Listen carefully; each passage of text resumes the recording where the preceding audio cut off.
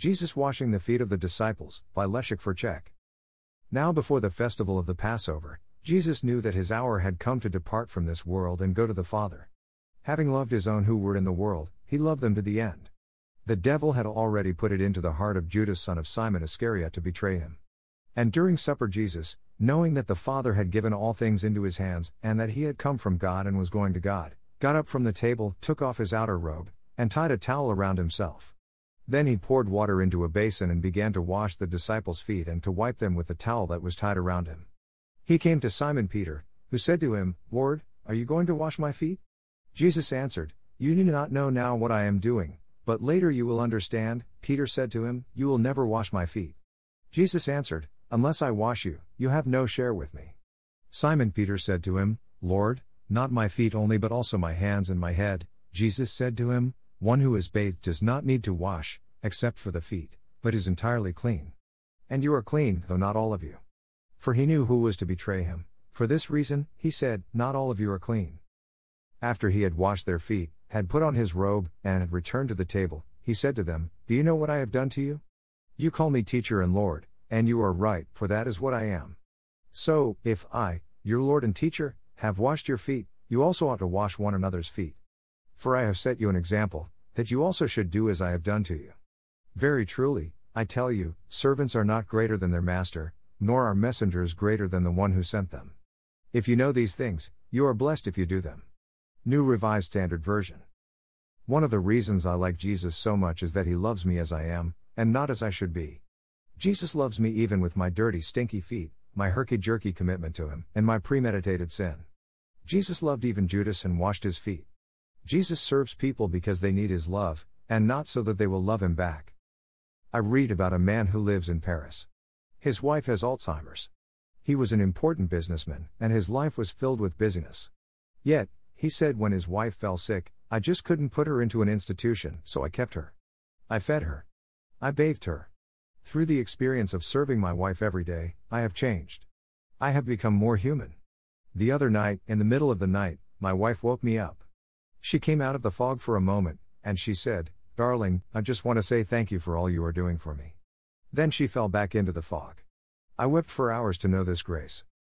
Sometimes Christ calls me to love people who either cannot or will not love me in return.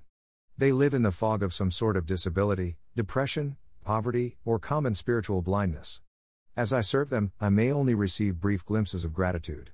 Just as Jesus loves me within my own spiritual confusion, so I desire to continue loving others as they walk through whatever fog they are in. Lord willing, my life will be useful through my words and my witness. If God desires, my life will bear fruit through my prayers, my service, and my love. Yet, the usefulness of my life is God's concern, not mine. It would be indecent of me to worry about that. I simply desire follow my Lord's example. Neither many Christians nor churches wash feet anymore. So, the following is today's gospel lesson put in a slightly different context.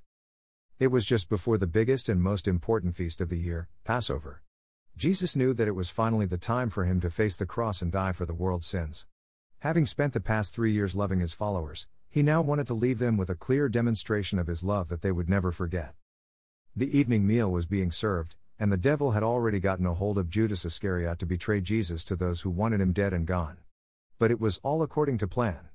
Jesus knew that his heavenly Father had given him all authority because he was his son, and he was ready to do what needed to be done to secure salvation and return to his rightful place at his Father's right hand.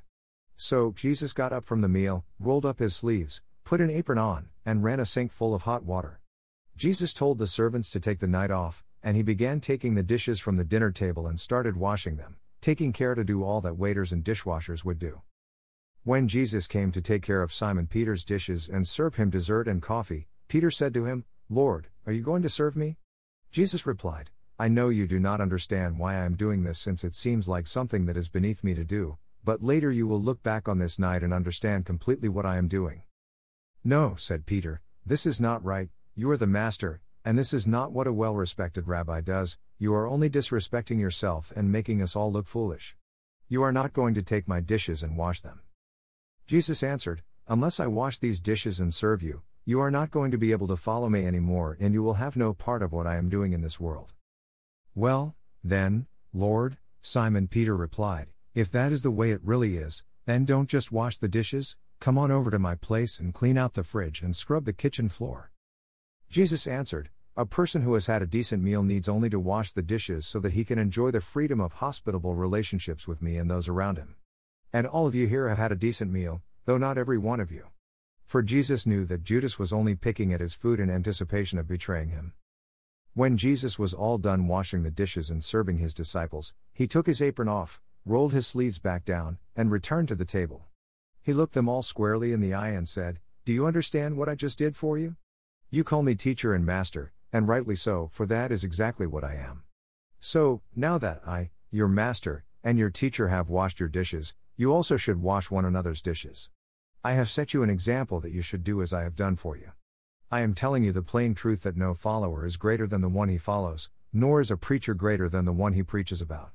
Now that you know that it is your task in this life to provide humble loving service, you will have God's stamp of approval on your life if you quit thinking about how to possess and use power for your own purposes and start thinking about how to use the authority I am giving you to love other people into the kingdom of God."